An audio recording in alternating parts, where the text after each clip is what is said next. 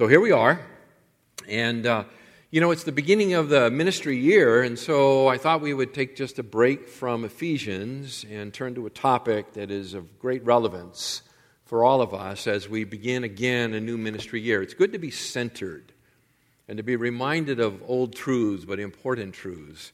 And as we begin together, that's what I want to do with you this morning, and I have a lot of time in the bank, I believe.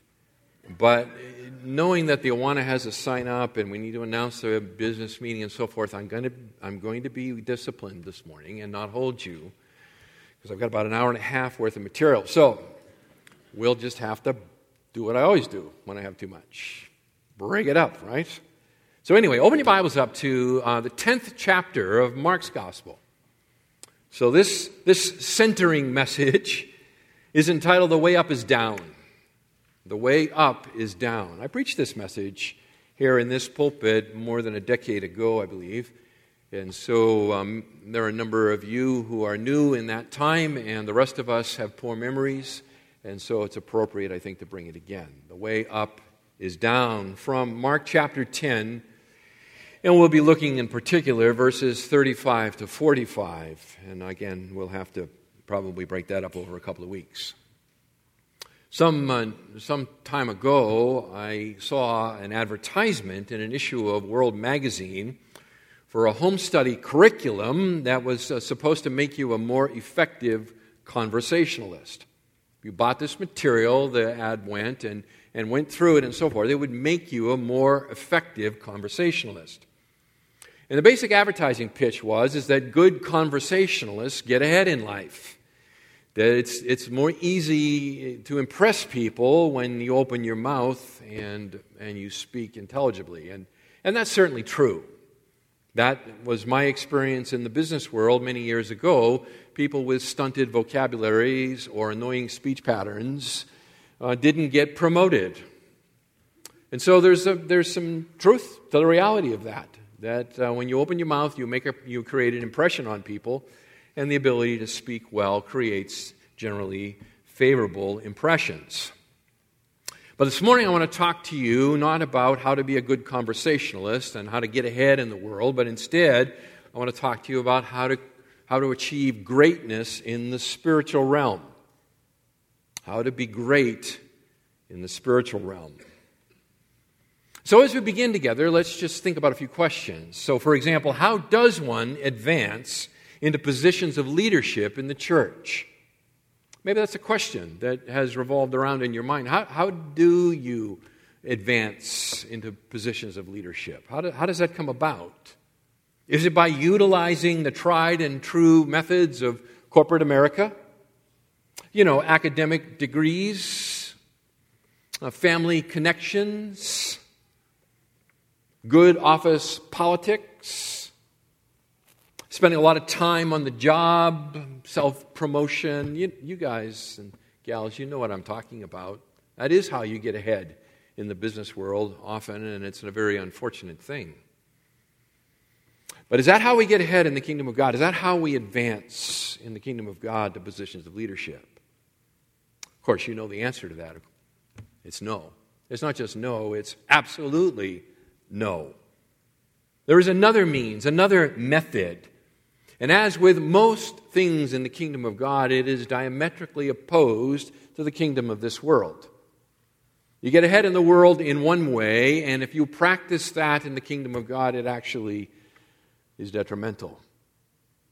We advance in the kingdom of God in terms of leadership in the exact opposite way that unfortunately we've come to learn through much of our life. Humility is the key to greatness.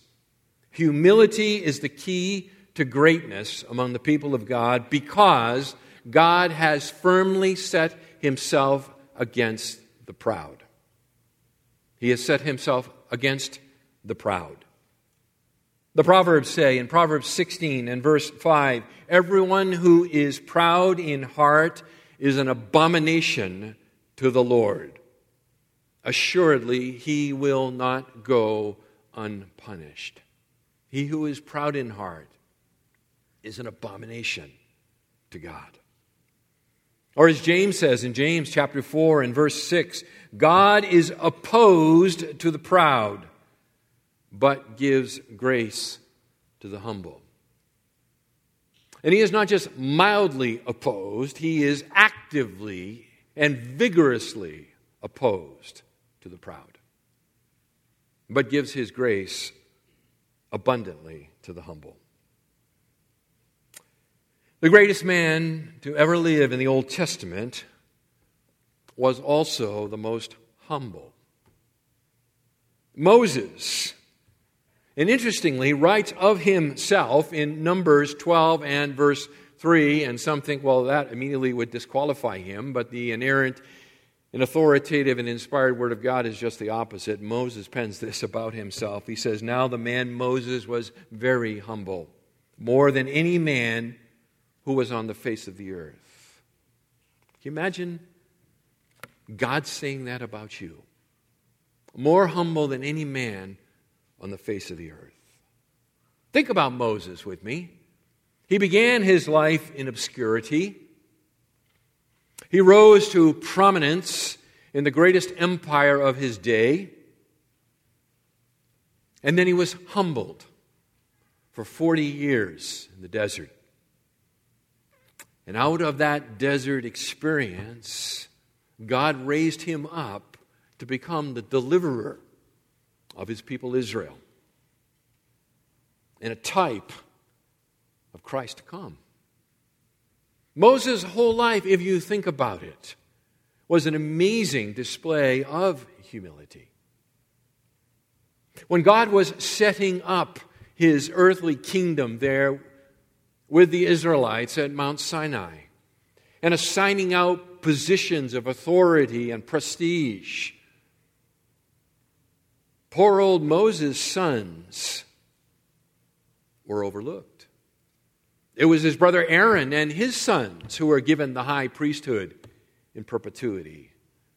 Moses' sons labored in obscurity. This would often grate a man, but apparently not Moses, the most humble man to ever live. The Scriptures speak of our own Savior, Jesus, and he referred to himself as gentle and humble in heart. Humility is the key. Humility is the key.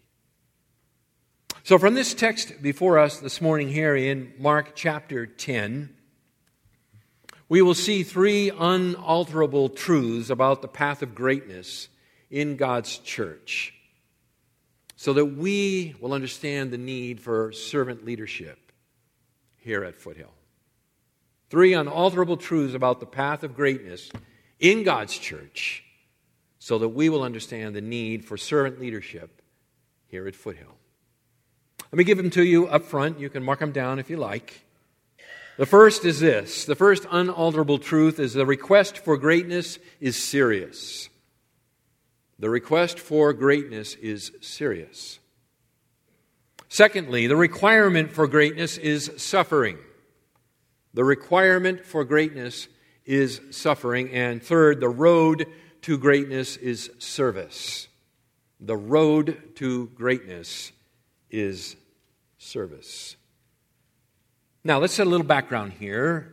Again, we're going to pick it up in verse 35 through 45, but a little bit of background. The context here is that Jesus and his disciples are on their way to Jericho, and during his final trip and approach to the city of Jerusalem. This is at the end of Jesus' public ministry. He's had his time alone in the north with the disciples to prepare them for his departure. And now he is making his final approach to the city, where there he will offer himself officially and formally to them as their great messianic king. And along the way, Jesus, starting there up at Mount Hermon, and then following along from that, repeatedly Jesus has begun to talk very openly about his crucifixion, about what kind of reception he is going to receive in the capital city when he gets there. And the disciples at this point, are still obtuse about all of this. They don't really get it. You can see in verses 32 to 34, where it says they were on the road going to Jerusalem, and Jesus was walking on ahead of them, and they were amazed, and those who followed were fearful. And again, he took the 12 aside and began to tell them what was going to happen to him, saying, "Behold, we're going up to Jerusalem. The Son of Man will be delivered to the chief priests and the scribes, and they will condemn him to death and will hand him over to the Gentiles. They will mock him and spit on him and scourge him and kill him. And 3 days later, he will rise again." They don't get it. Not really. Often they intervene to rebuke him when he raises such kinds of notions, because it is so foreign and contrary to what they think should happen and is going to happen. So they don't understand, but yet they do understand something. They have a sense that this is going to be the big moment, the big event. And so, sensing that, and I think sensing that the establishment of his kingdom is near, they begin jockeying for position to see who can strike first to gain their own share of the coming glory.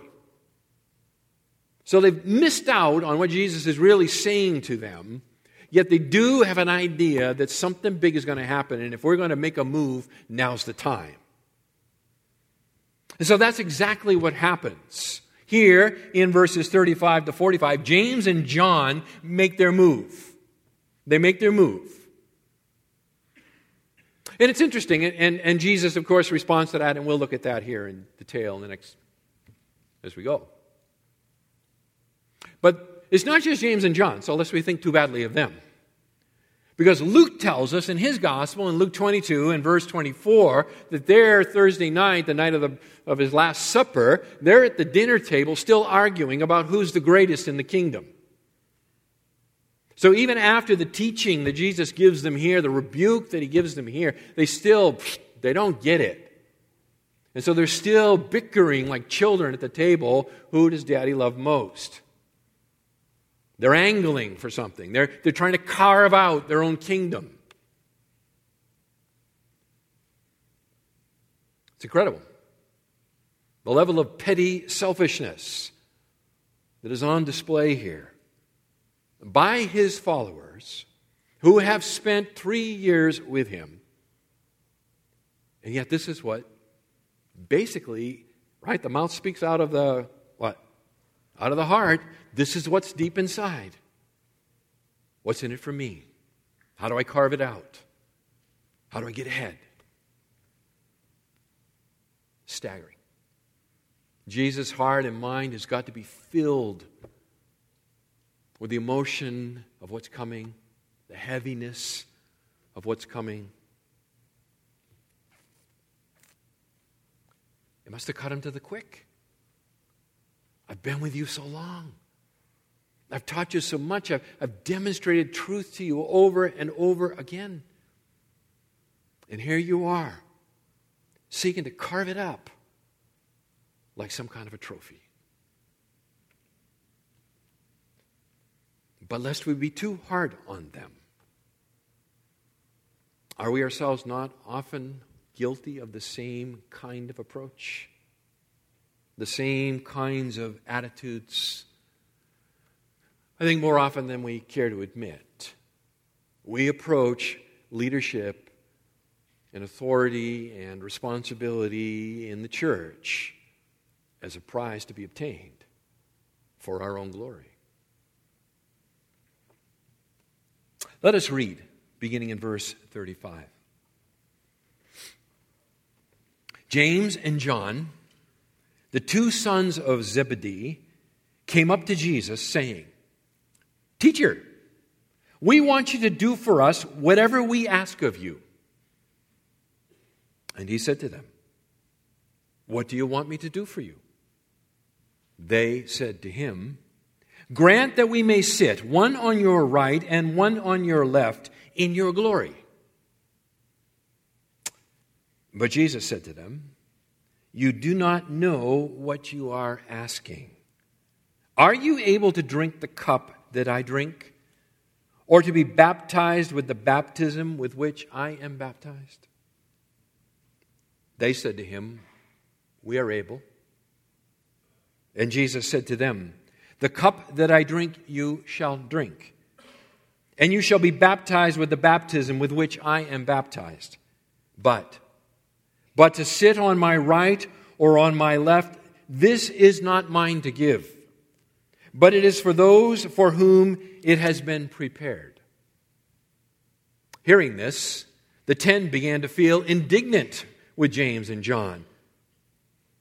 Calling them to himself, Jesus said to them, "You know that those who are recognized as rulers of the Gentiles lord it over them, and their great men exercise authority over them. But it is not this way among you.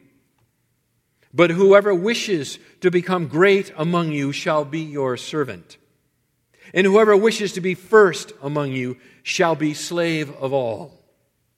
For even the Son of Man did not come to be served, but to serve, and to give his life a ransom for many." 3 unalterable truths about the path of greatness. Number 1, the request for greatness is serious. Verse 35, James and John, 2 sons of Zebedee, they came up to Jesus and asked him, "Teacher, we want you to do for us whatever we ask of you." These are members of Jesus' inner circle. Careful reading of the gospel accounts indicates that there was a series of circles of the 12 disciples. That is, that there were some that were closer to him than others. Some spent more time with him than others. Some even postulate, if you read carefully the pairings, the listings of disciples through the Gospels, you might actually be able to see them as they sat in the boat and rowed, that they were rowing partners. But in any case, there is the inner 3, Peter, James, and John. These are Jesus' closest disciples. These are the ones who received special treatment, really not that long before this account, just a matter of a few weeks. They were the ones that Jesus invited with him to go up onto the Mount of Transfiguration. There, according to Mark 9 and verse 2, Peter, James, and John experienced Christ in his glory, where he peeled back his flesh, as it were, and they saw and heard the heavenly majesty, right? "This is my beloved Son, in whom I am well pleased. Listen to him." It was an amazing experience that they had encountered here. And so there is a sense in which they are already a cut above or a step above the other disciples, having been invited, not just this time, but on numerous occasions, into a closer and more intimate relationship with Christ. Additionally, Matthew tells us in his parallel account in Matthew 20 that it was their mother who actually came initially and acted as their spokesman. It was Mom who first came and made the request. And this is interesting because it's likely that their mother was the sister of Jesus' mother, Mary, making James and John first cousins of Jesus. If that's true, then basically you've got an aunt approaching her nephew on behalf of her sons with this request. Again, maybe she thought the family connections, hey, it's always good to have connections. So let's take advantage of these family connections and make this request. So she comes, and they come with her. She gets the ball rolling, and, then they chime in. Yeah, that's it. That's what we're asking for. And notice the request here. "Teacher, we want you to do for us whatever we ask of you."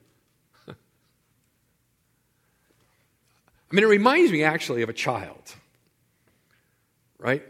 "Daddy, if I'm good, will you buy me whatever I want?" No. If you're not good, there will be consequences. How's that? But what they're asking here is what's known as a monarch's favor. A monarch's favor. It's a sort of a blank check. We want you to do for us whatever we ask of you. Now, a wise king would put a limit on these kinds of things, the answer to these kinds of questions. Certainly in Mark 6:23, we see there where Herod, to the dancing girl, right? She wants him to do whatever, and he says, I'll give you up to half my kingdom. And that was, in the context there, culturally, that was sort of the way the back and forth would go. They're not actually going to give you half the kingdom. Okay, you don't get that. But they would put this limit on it. Yes, I will grant your request up to half my kingdom. Can't have the whole thing. But notice how Jesus responds to them. He says to them, what do you want me to do for you? He doesn't fall into their trap.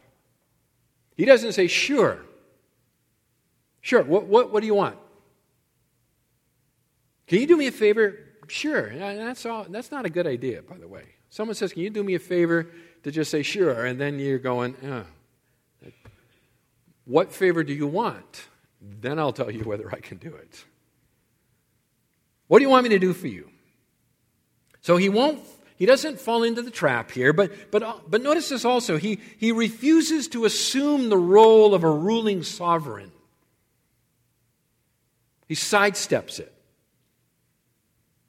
Because if he had answered them and said, whatever you want, up to half my kingdom, whatever, then he would be acting in the role of an earthly sovereign here, and that would be contrary to the message that he has been proclaiming, that he is the humble, suffering servant come to die. Is he the ruling sovereign? Is he Lord of all? Absolutely.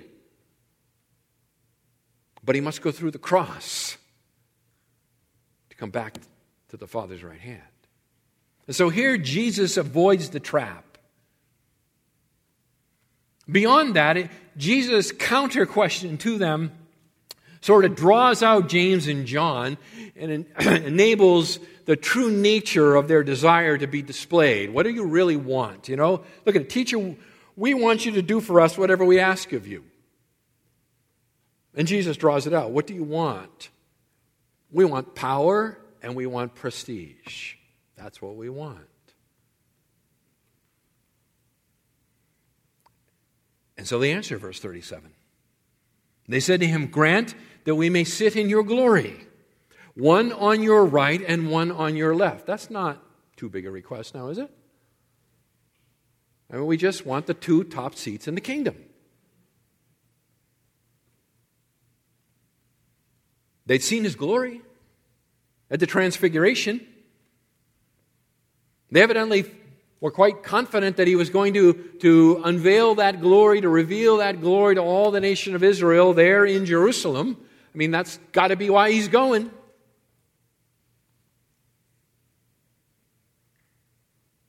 Notice this is not just a simply a request to be near him at the moment of his triumph. It's not that, Jesus, you've been with us so long. We have grown to love you and to worship you, and we are so committed to you. We just don't want to be away from you. So will you grant us the blessed privilege of just being at your left and right hand at all times? No. Jesus, we want the number 2 and number 3 seats in the kingdom. That's what we want. Not bad, by the way, coming from a couple of Jewish fishermen, don't you think?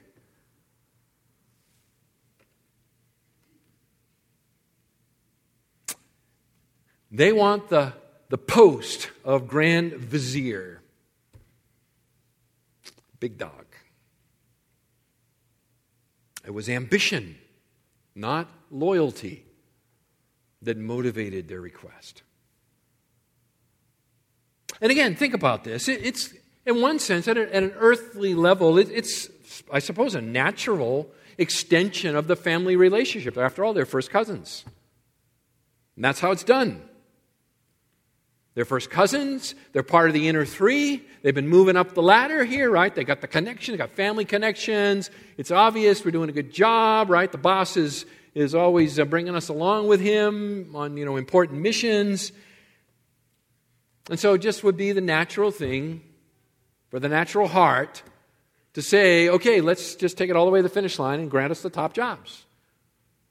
We just want to be executive vice president and senior vice president of the new corporation. That's all we're asking.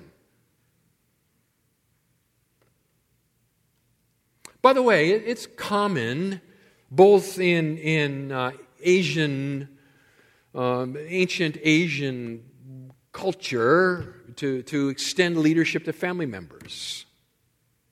It's even common in our culture, right? It's family businesses, right? You can have a small family business. Who are the officers of a small family business? It's always the extended family, right? Why? Well, because you can trust them and you can control them. So that's sort of the approach. And that's what they're asking for here. Now, we can be very sure here that the motivation of all of this is a sinful ambition. And I think one of the ways we can be sure of that is that they don't ask for a place of prominence for anybody else. They don't say, well, Jesus, when you come in your kingdom, our friend here, Philip and Bartholomew, they've been doing a really good job. Maybe you've not observed all the time, but their work ethic is really good. And when it's out evangelizing, they're always the first ones there, and so forth. Nothing. They don't ask on behalf of Matthew and Thomas. They don't ask for anybody on behalf of anybody but themselves. Numero uno, right? They're looking out for number one.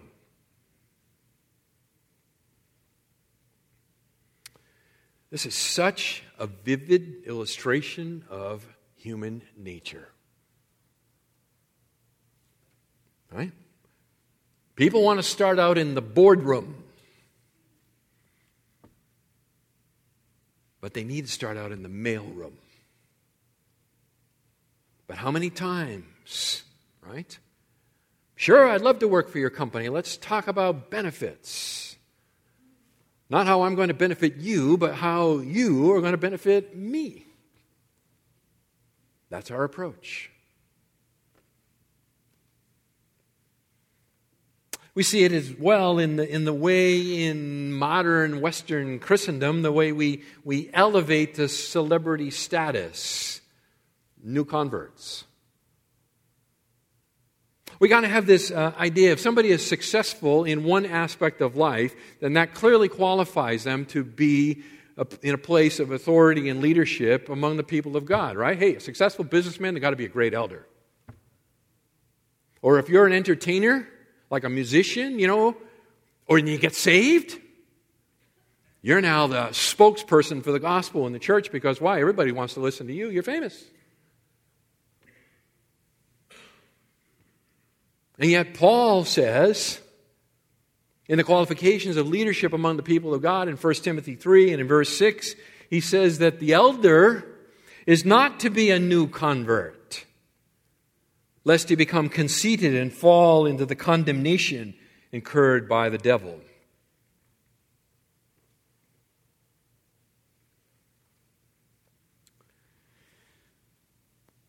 Charles Colson says, power is like salt water.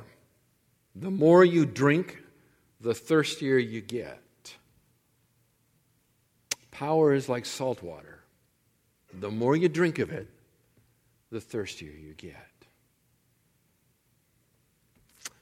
Beloved, it is a very, very serious thing to seek out leadership, greatness among the people of God.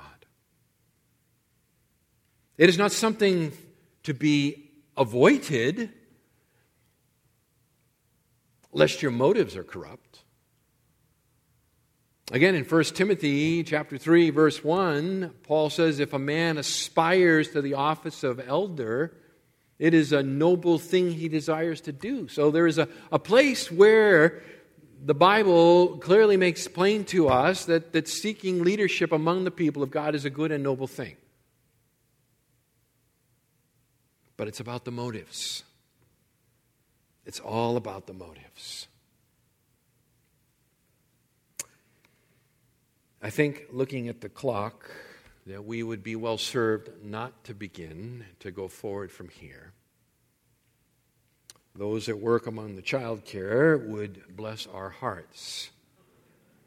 And so we may serve them this morning by finishing even perhaps a little early, and that only puts more time in the bank for me. And I can always use that. So let's just think about this as we begin here this new year.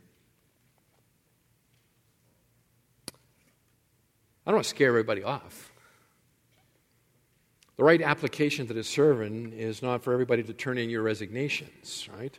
So all you small group leaders, we're not saying, okay, turn in your resignation at the back door. We're not saying that at all. What we are saying, though, is that it is a serious thing that you're stepping up to do. Gentlemen, husbands and wives, as you seek to serve and lead among God's people, may you do so this year with a heart of humility. And may God grant me and the other elders humility as well. For God is opposed to the proud, but gives grace to the humble. Let's pray. Our Father, the Scriptures then say, so humble yourself under the mighty hand of God, and in due time He will exalt you. Oh Lord, may you help us to shed the worldly values that have been taught to us since childhood, that we have observed repeatedly in both school and in the business place. We see it among our politicians. We see it among our business leaders. We see it even in the academic environment, the jockeying, the backstabbing, the manipulations, the family connections, the agitation. People clamor to the top of the heap. And our Father, we confess that all too often, even although we would not overtly see that we're doing so, we subtly bring this garbage into the church. Find ourselves scheming, thinking, politicking, whispering, preening. And Lord, how ashamed we are when we're called out, when your Spirit calls it out to us, how ashamed we are. Oh Lord, as we begin this ministry year together, as a fellowship, as a body of believers, as a family of God, may you help us renew our effort in the power of the Spirit of God to reject these worldly things that are the exact opposite of what you would have. For as Jesus says in verse 45, for even the Son of Man did not come to be served. If anyone deserved to be served, it was Him. And yet, as Paul says in Philippians 2, He humbled Himself, took the role of a bondservant, all the way to death on a cross, that He might save our souls. May the pattern of His life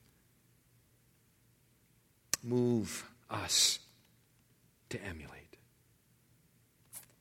We ask for His name's sake. Amen.